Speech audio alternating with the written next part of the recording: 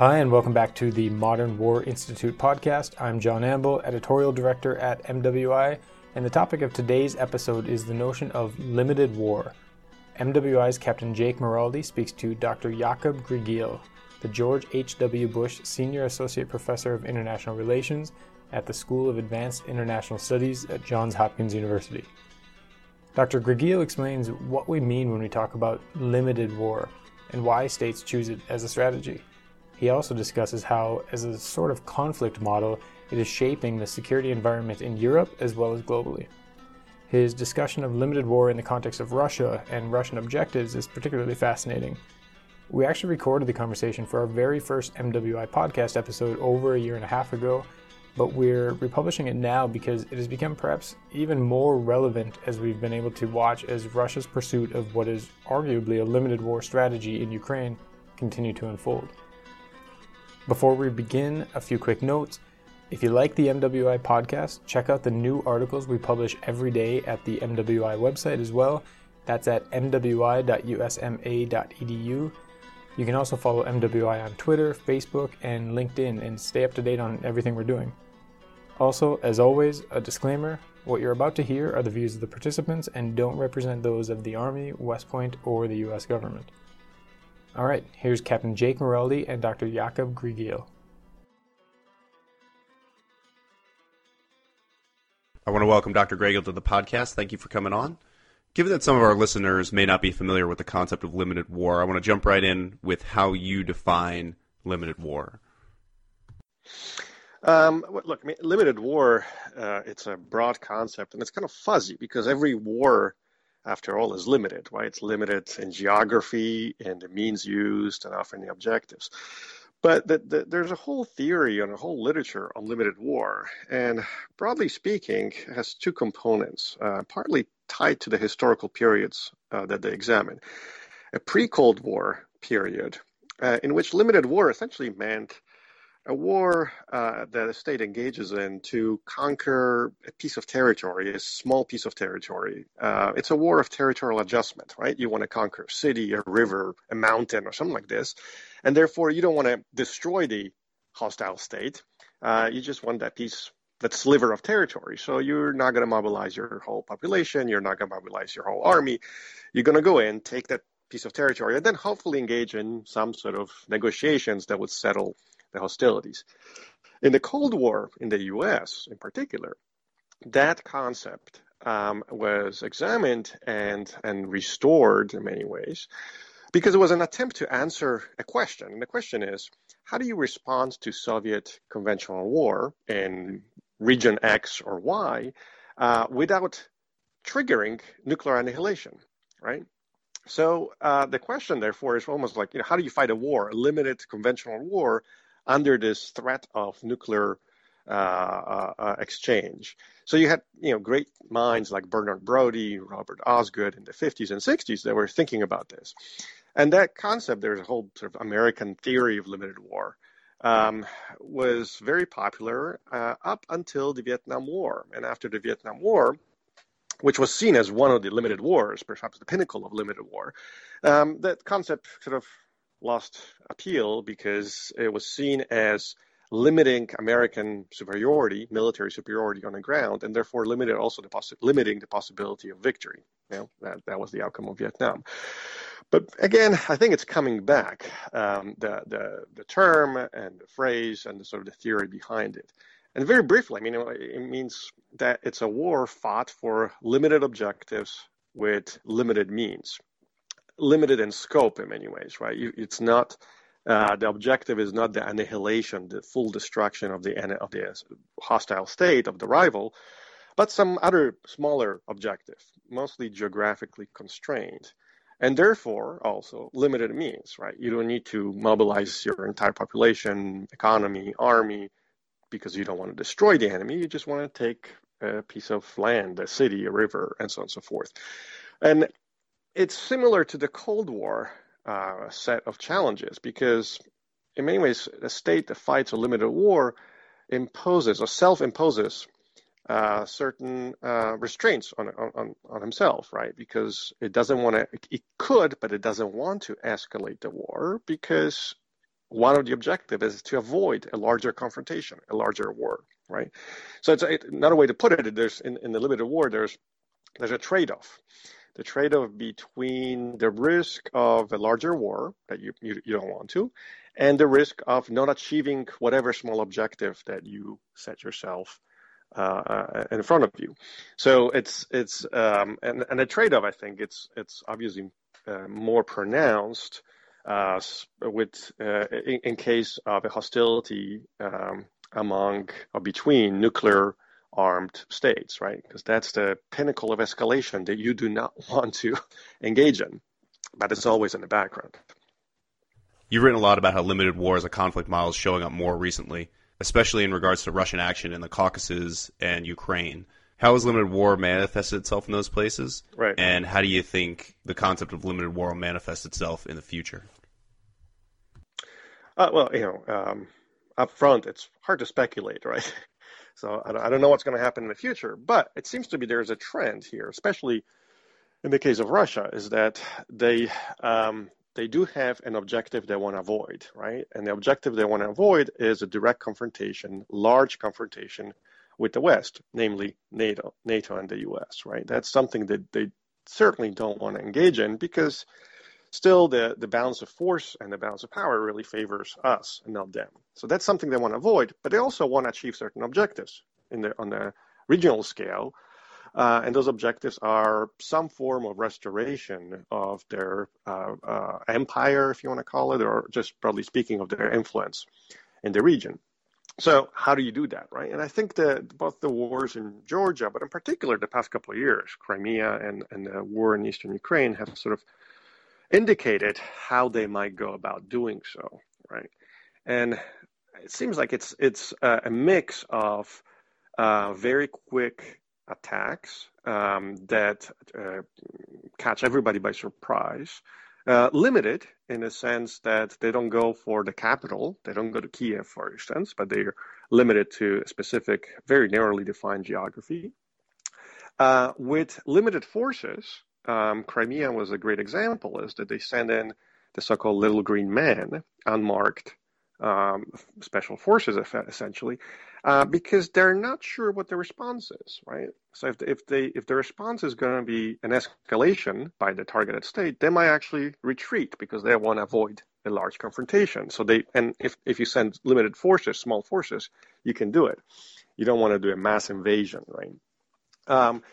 And they count on the speed of their projection of force on their attack. They want to achieve, the term is usually, it's a French term, fait accompli, sort of a done fact. They want to change things on the ground quickly and force the defender to go on the offensive, right? So you go in 10 miles in or 50 miles in or whatever is the limited geographical objective, and you just sit there, and then you force the enemy or the targeted state in this case to either do nothing, in which case you achieve everything you do, or actually to go on the offensive and force a rollback, which is very, very hard to do politically and militarily.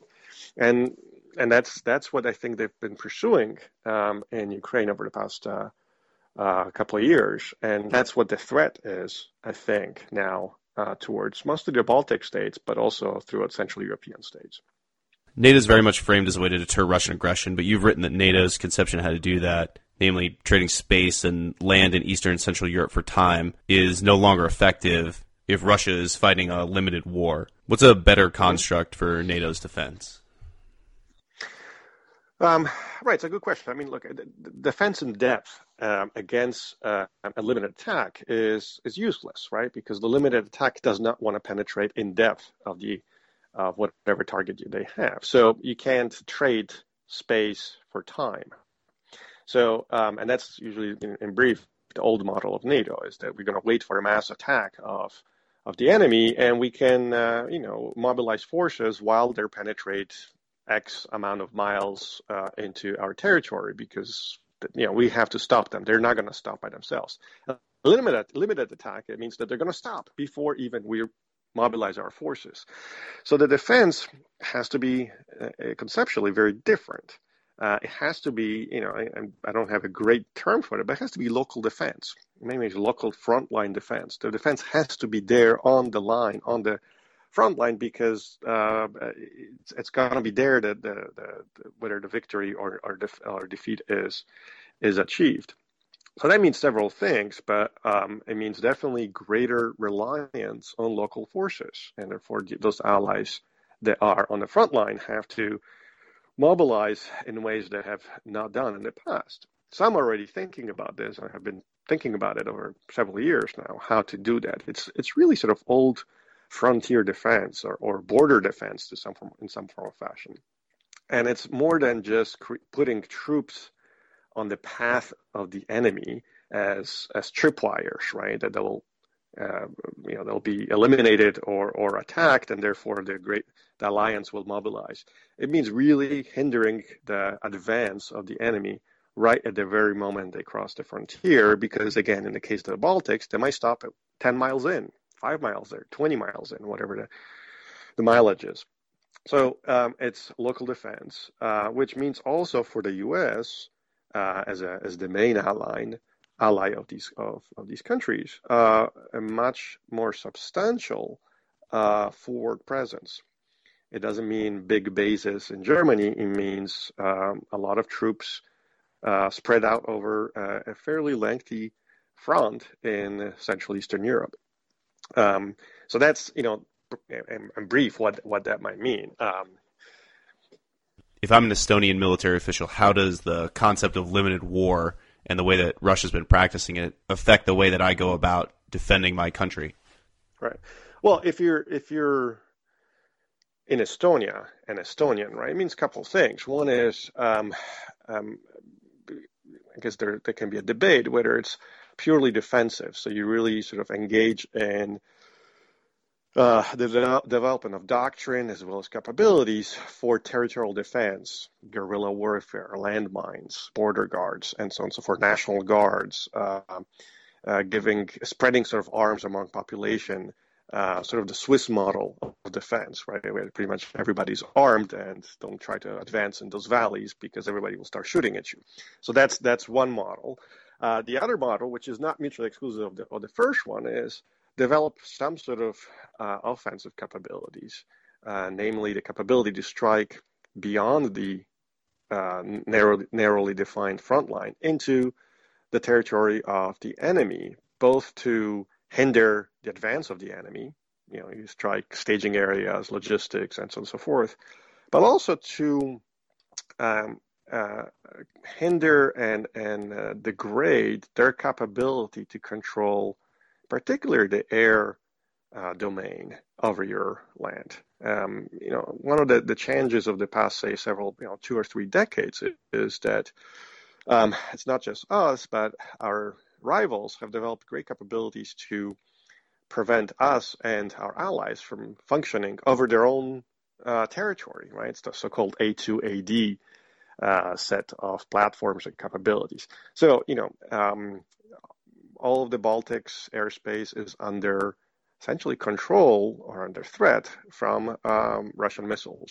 1/3, probably more, of the Polish airspace is also under threat from Russian anti-air capabilities. So those allies ought to have some sort of capability to degrade those Russian A2 and D platforms, for the simple reason that without that, it will be very difficult for their allies, us, to reinforce them. It's going to be difficult to fly into Estonia once conflicts start, because it means it's probably losing a lot of assets while we reinforce it. Another way to put it is, a re-entry into a theater of conflict these days is much more difficult than it has been in the past. So we have to figure out, and allies have to figure out, how to reopen that window, how to allow re-entry, reinforcements from their allies. I found it really interesting in your recent Parameters article talking about arming offensively and giving those frontline states the capability to conduct middle to deep strikes as a way to increase the cost and reduce the capability of an aggressor state. Are there any threats or risks associated with giving those frontline states this capacity? Well, that's a good question, because usually that's how we thought about, and that's how we think about allies, is that we don't want them to have too many offensive capabilities because that creates, or so we think, it creates instability in the region, right? We almost give the trigger of a war or escalation to an ally. And, I think the fear definitely was in many ways justified. But I think that, there are a couple of things. One is the technology has changed over the past several decades, and it's much easier for these allies to acquire those capabilities, much easier than it was, I think, in the 1950s and 60s. So that's one. Second, I think we have to keep in mind that most of these allies, and I think all of them, are really status quo states, status quo powers, right? They're not going to use these capabilities to start a war. You'll be really suicidal if you're Estonia to engage in a preventive war against Russia, right? So, even if they would have some limited capability, small capability to strike Russia, and again, we're not talking about huge capabilities here, they're not going to use it as a first strike. They'll have to wait for an attack from Russia in this specific case in order to use them, because otherwise the alliance will never come to their aid. So I think that there's a political restraint that is present that we have to keep in mind when we talk about potentially arming these offensively these states. And last point is, again, the size of these states is, in some cases very small. The Baltics, in some cases, could be larger and sort of middle power, Poland or Romania, but they're still small in comparison to Russia or the U.S. in the back. And I think that similarly, it will be analogous logic is applicable to Asia, right? Even Japan, the largest of all of them, still in a sort of balance of power, one against one with China, it would not be able to withstand one-on-one confrontation. So these states have to rely on the alliance that is behind them. And in order to guarantee that the alliance will be behind them, they'll have to be very moderate, restrained in how they use potentially these offensive capabilities they may potentially acquire. So another way to look at it is that the risks are there, but I think they're not as big as some people make them. I've seen arguments either way, but the NATO model you're talking about isn't necessarily an offensive model, just a different way or an update to the old NATO defensive model. Right now, we still function under the old Western European-centric model. The frontline states don't really have the capabilities to support the model we're discussing. With that in mind, if Russia were to invade Estonia tomorrow, how would that operation play out, and how would our reaction be different than the reaction to, say, Ukraine? Well, on your last point, I mean, that's a different case than Ukraine, right? Ukraine was and is not a NATO member.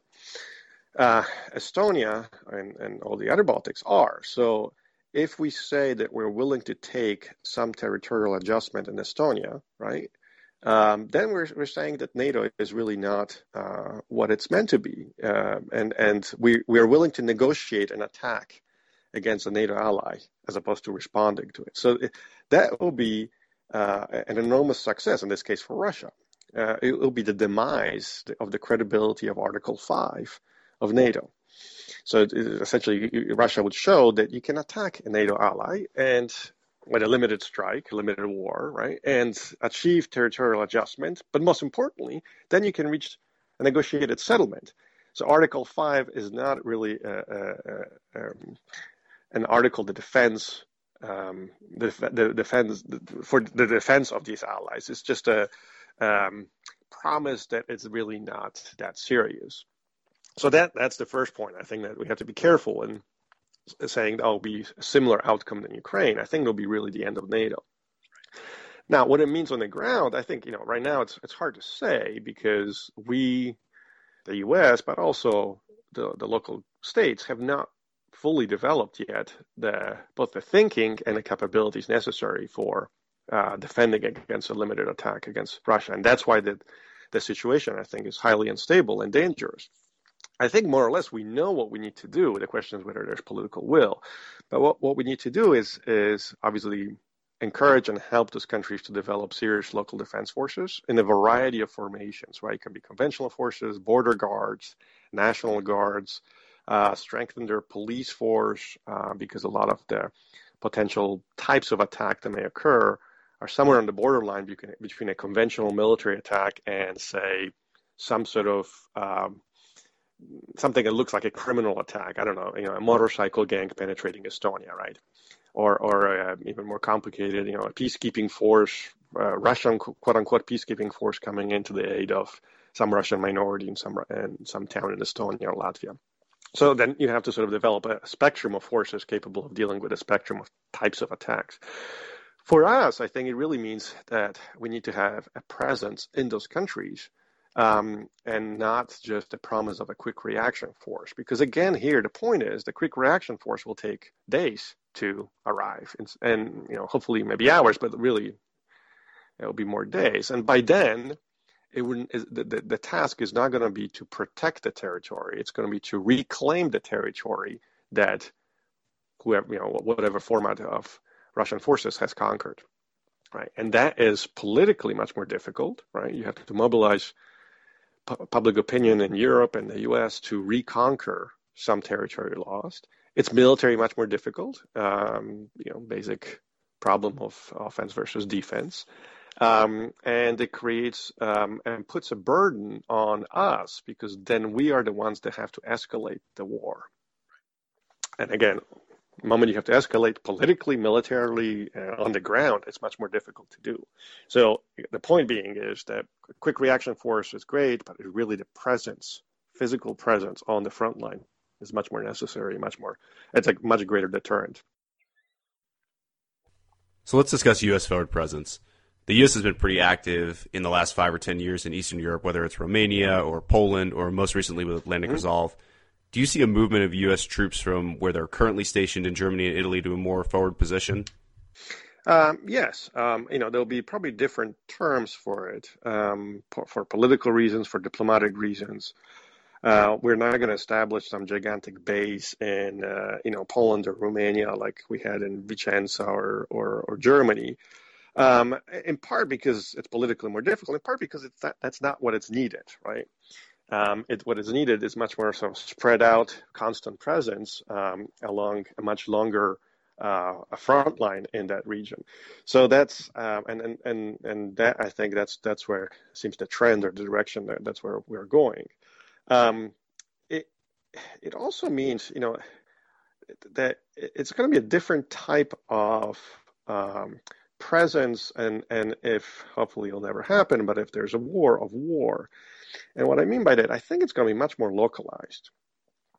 A lot of, if you think about a limited war, it's really fought at the lowest level. Obviously, all wars are fought at the lowest level, but the moment you have time to think about actions and operations, then, it percolates up the decision making, right? Here, it's short, limited territorial grab to which you'll have to have a response that is quick, on the spot, under difficult circumstances, often without reinforcements, and perhaps even without control of the air, to which we're kind of used over the past several decades. So it puts actually much greater burden on the small, platoon or small group, rather than sort of back in the base or back in Washington or in the political capitals. And that it's a different type of operation that I think we're used in Europe over the past several decades, right? It's really sort of small, localized operations. That's an interesting point. I'd like to touch on the small unit character you're talking about in terms of both frontline states and in terms of U.S. forces in Europe. Let's start with the frontline states. At the tactical level, the platoon, company, battalion level, how does the concept of limited war we've been talking about affect those leaders' training and their understanding of their role in the defense of their state? It's hard for me to say on this because it's speculative, but a couple points, I think. One is that because of time, that level, platoon, company, and so on and so forth, will have to take decisions that before maybe didn't have to. Before it was told where to go and what to do. Here, they'll have to take decisions. For instance, if you're sitting on the front line on the border of, Estonia, and you see a large, to use it, the group that we mentioned before, a motorcycle gang, a Russian motorcycle gang trying to cross the border. then you'll have to decide what to do with them. Do you stop them? Do you let them go? And you don't have many of the times to ask somebody above you to do this, right? So the decision is really, the burden of the decision, it seems to me, it's at that level at this point because of the speed and the size of the type of threat. So that's one. Second is you'll have to also coordinate much more because of just sheer size. It's a small size that of your forces. You'll have to coordinate with local allies much more than you did before because of the complexity of the threat, the complexity of the area, and the need for and the absence, which would be my last point, the absence of reinforcement. So you'll have to count much more on these local allies. And the complication of it is that these local allies often are not going to be traditional conventional forces, right? They're going to be border guards, police forces, armed citizens, right? So it creates sort of a spectrum of coordination that is much more difficult, right? You're not just coordinated with people that you trained with over the previous years that maybe went to West Point on exchange or war colleges on exchange, right? They're just local guys that decided to stop the motorcycle gang or whoever trying to cross the border. You have to figure out how to talk to them, how to deal with them, how to incorporate them if possible at all into your plans and into your decisions. The last point, again, related to this, given the hostile environment, the A2D environment, among other problems, is that you will not have necessarily the luxury of reinforcements for a prolonged period of time, whether it's days or weeks, I don't know, but it's still not like we are used to. So there's sort of a shorter and smaller logistical backing that you'll have, which means, again, you'll have to be able to function for prolonged periods of times without contact or without resupplies from some larger base somewhere in the back. And that creates, again, challenges because you have to train it presumably in a different way. You have to be able to rely on local populations and forces for resupply, for help, for information. So again, it's an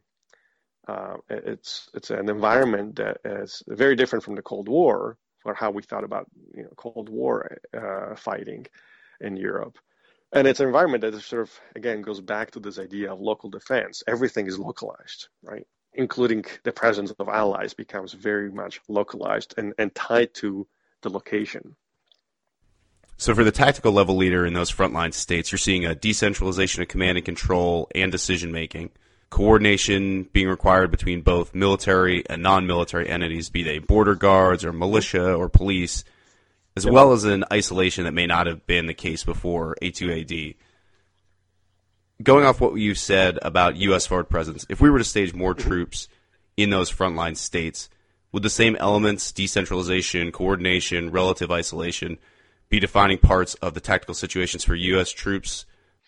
No, I think it'll be true of U.S. forces too, again, because we're not going to put gigantic bases with hundreds of thousands of troops in the front line, right?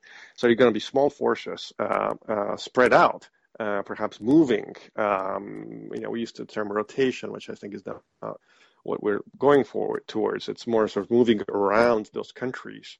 And so it's similar. And then, U.S. forces will have to do exactly the same. They'll have to coordinate with a whole spectrum of ally forces. They'll have to coordinate with without necessarily that much supervision from above, because just the information is going to be very much localized, and without the possibility of counting on quick and mass reinforcements, right? Again, think about, there's some battle or some engagement that happens on the border with, I don't know, Estonia.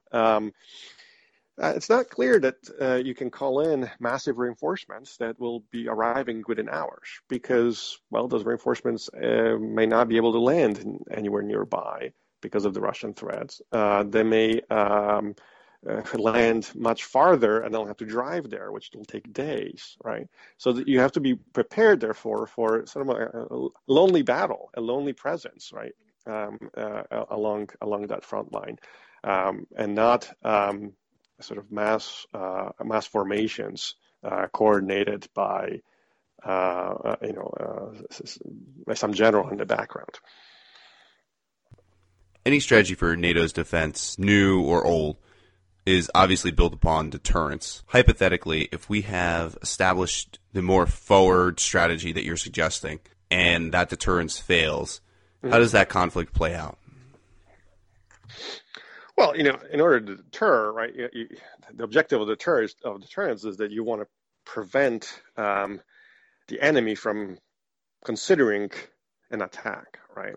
So that's one. When deterrence fails, then the question that we have to pose ourselves is how much do we want to put in, how much effort we want to put in to restore the status quo ante, the status quo before the attack. And really, the two are linked. If the answer to the second question is that we don't want to put that much effort into restoring the status quo ante, and therefore we're fine with a small readjustment, then deterrence is not going to work, right? So the two questions in many ways have to be linked. They can't be separated. That, we're going to do one thing if deterrence fails, and we're going to do something else when deterrence succeeds.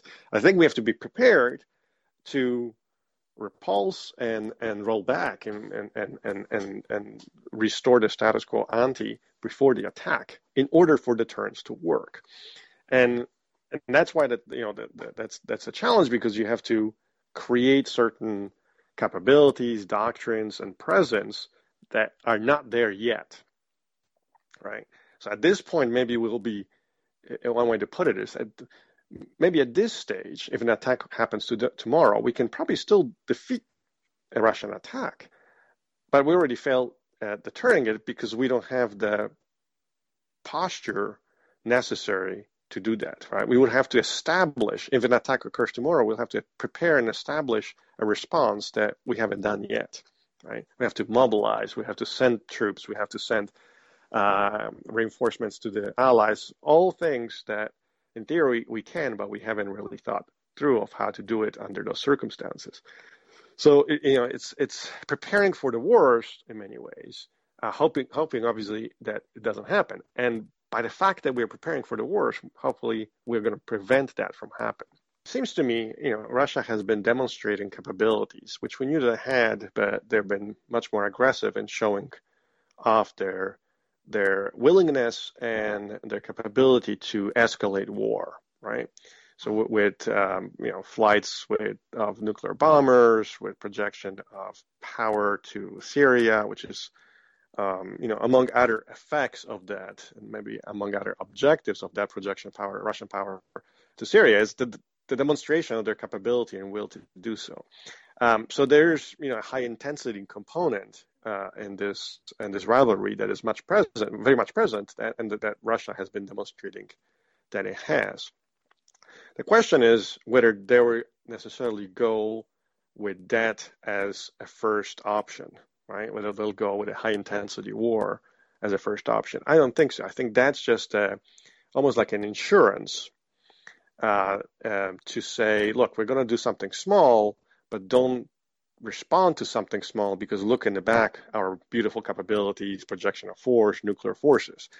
One of their points in their doctrines, especially nuclear doctrine, is the so-called escalate to de-escalate idea, namely that they're going to threaten, Russia will threaten or threatens escalation to nuclear war. They're going to escalate nuclear and use nuclear weapons in order to de-escalate a conventional conflict. So they're going to threaten us with nuclear attack in order for us not to respond conventionally to a conventional attack somewhere in Estonia or wherever they want to do. And I think that's exactly why limited war has to come back in, because that's really the questions that people were asking in the 1950s and 60s. How do we respond to a conventional attack by the Soviet Union then if they have nuclear weapons, right? When they have nuclear weapons, how do we do this and not engage in nuclear war? So here's, it's a question that we have to pose ourselves in this case. And the answer to that, again, slightly different than it was in the Cold War. But the answer now, it seems to me, is local war presence on the local front line. One additional aspect, we use the term hybrid war, right? It's one of these terms that sort of pops up, has become quite popular in the past couple of years. Interesting. That's not a term that the Russians use, right? The Russians use a variety of terms, but one is essentially a new generation warfare. That's their term. They use hybrid war to define our strategy and our approach to conflict. They use new generation warfare, which is, a fairly elaborate set of arguments and theories on conflict, violent confrontation. But the broad point here is, for them, I think, is that war is not just military. War, when you engage in war, you use all types of state assets and powers to do so. Information, propaganda, business, and so on and so forth, right? And military is just one aspect of it. So the new generation of warfare, and we're kind of engaged in that rivalry already with them. Think about propaganda, right? You probably know and watch once in a while Russia Today, right? Very sleek information operation, the goal of which is not necessarily to tell an alternative truth, but just to confuse you, to put so much junk out there that you don't know what's true and what is not. That's part and parcel of their approach of new generational warfare, right?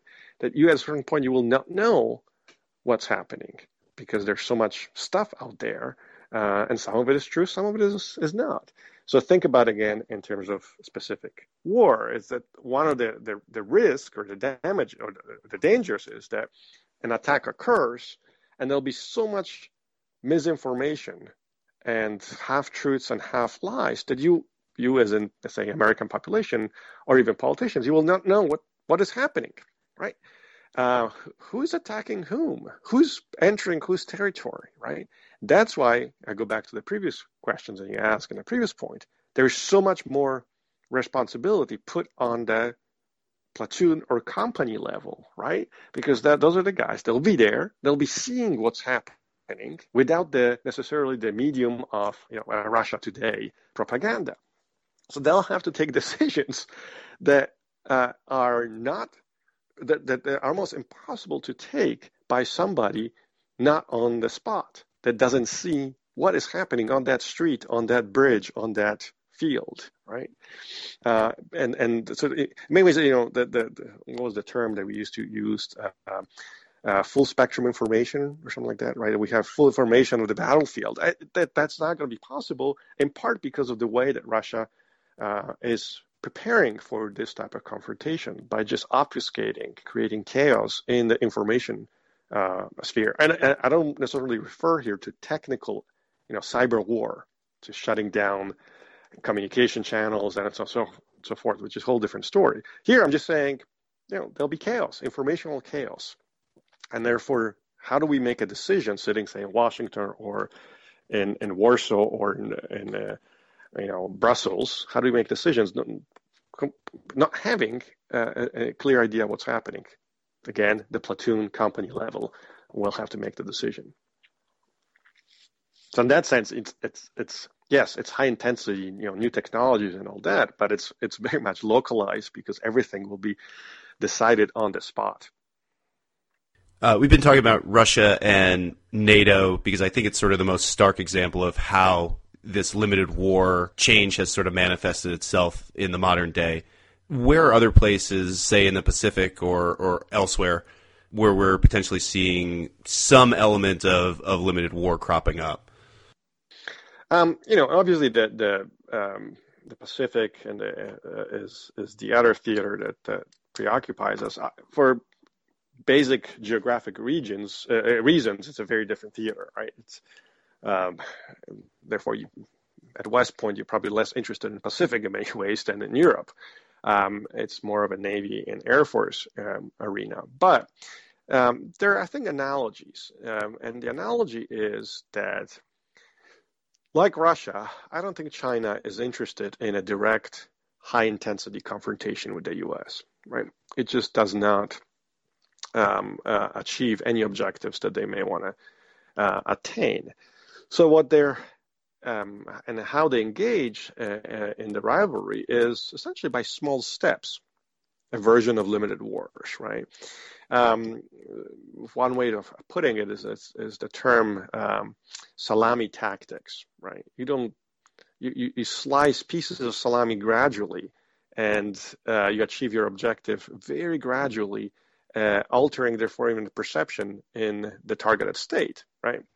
You don't feel like you're losing because you just lost a little bit today and you lost a little bit tomorrow.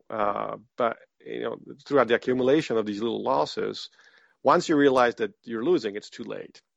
It's the example usually brought was how do you defeat a deterrent?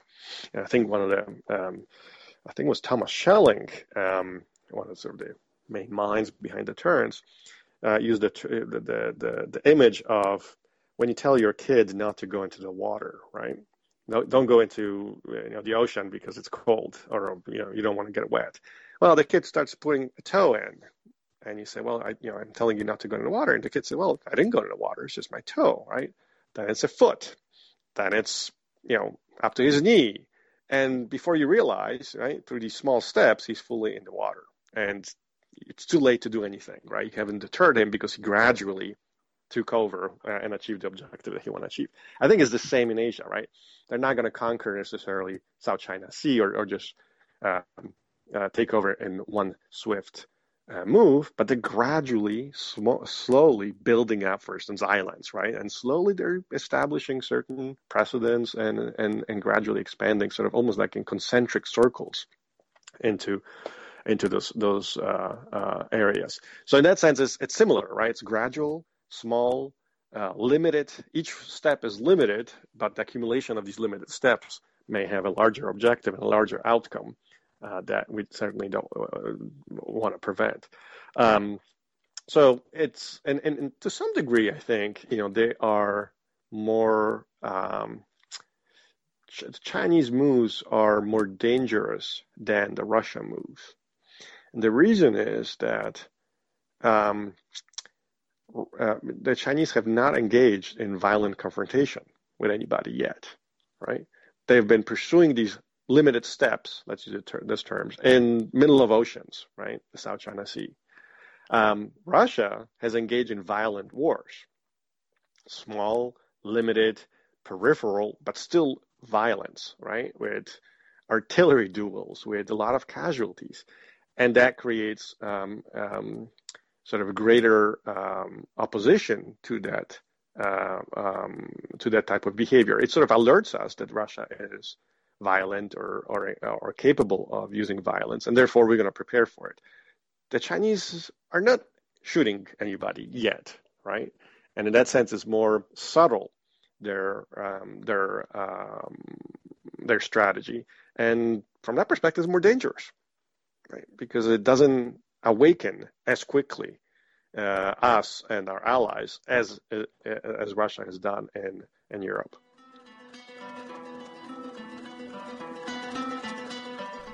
Hey, thanks again for listening to the MWI podcast. I hope you enjoyed this episode. Just a reminder that you can subscribe to both this podcast and The Spear, our podcast on the combat experience, on iTunes, Stitcher, or wherever you get your podcasts. Thanks again.